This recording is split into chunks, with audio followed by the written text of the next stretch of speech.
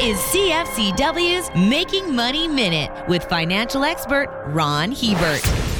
Precious metal zealots will tell you that gold is the answer, no matter what the question. They point to it as being the ultimate protection against political instability, inflation, and currency debasement.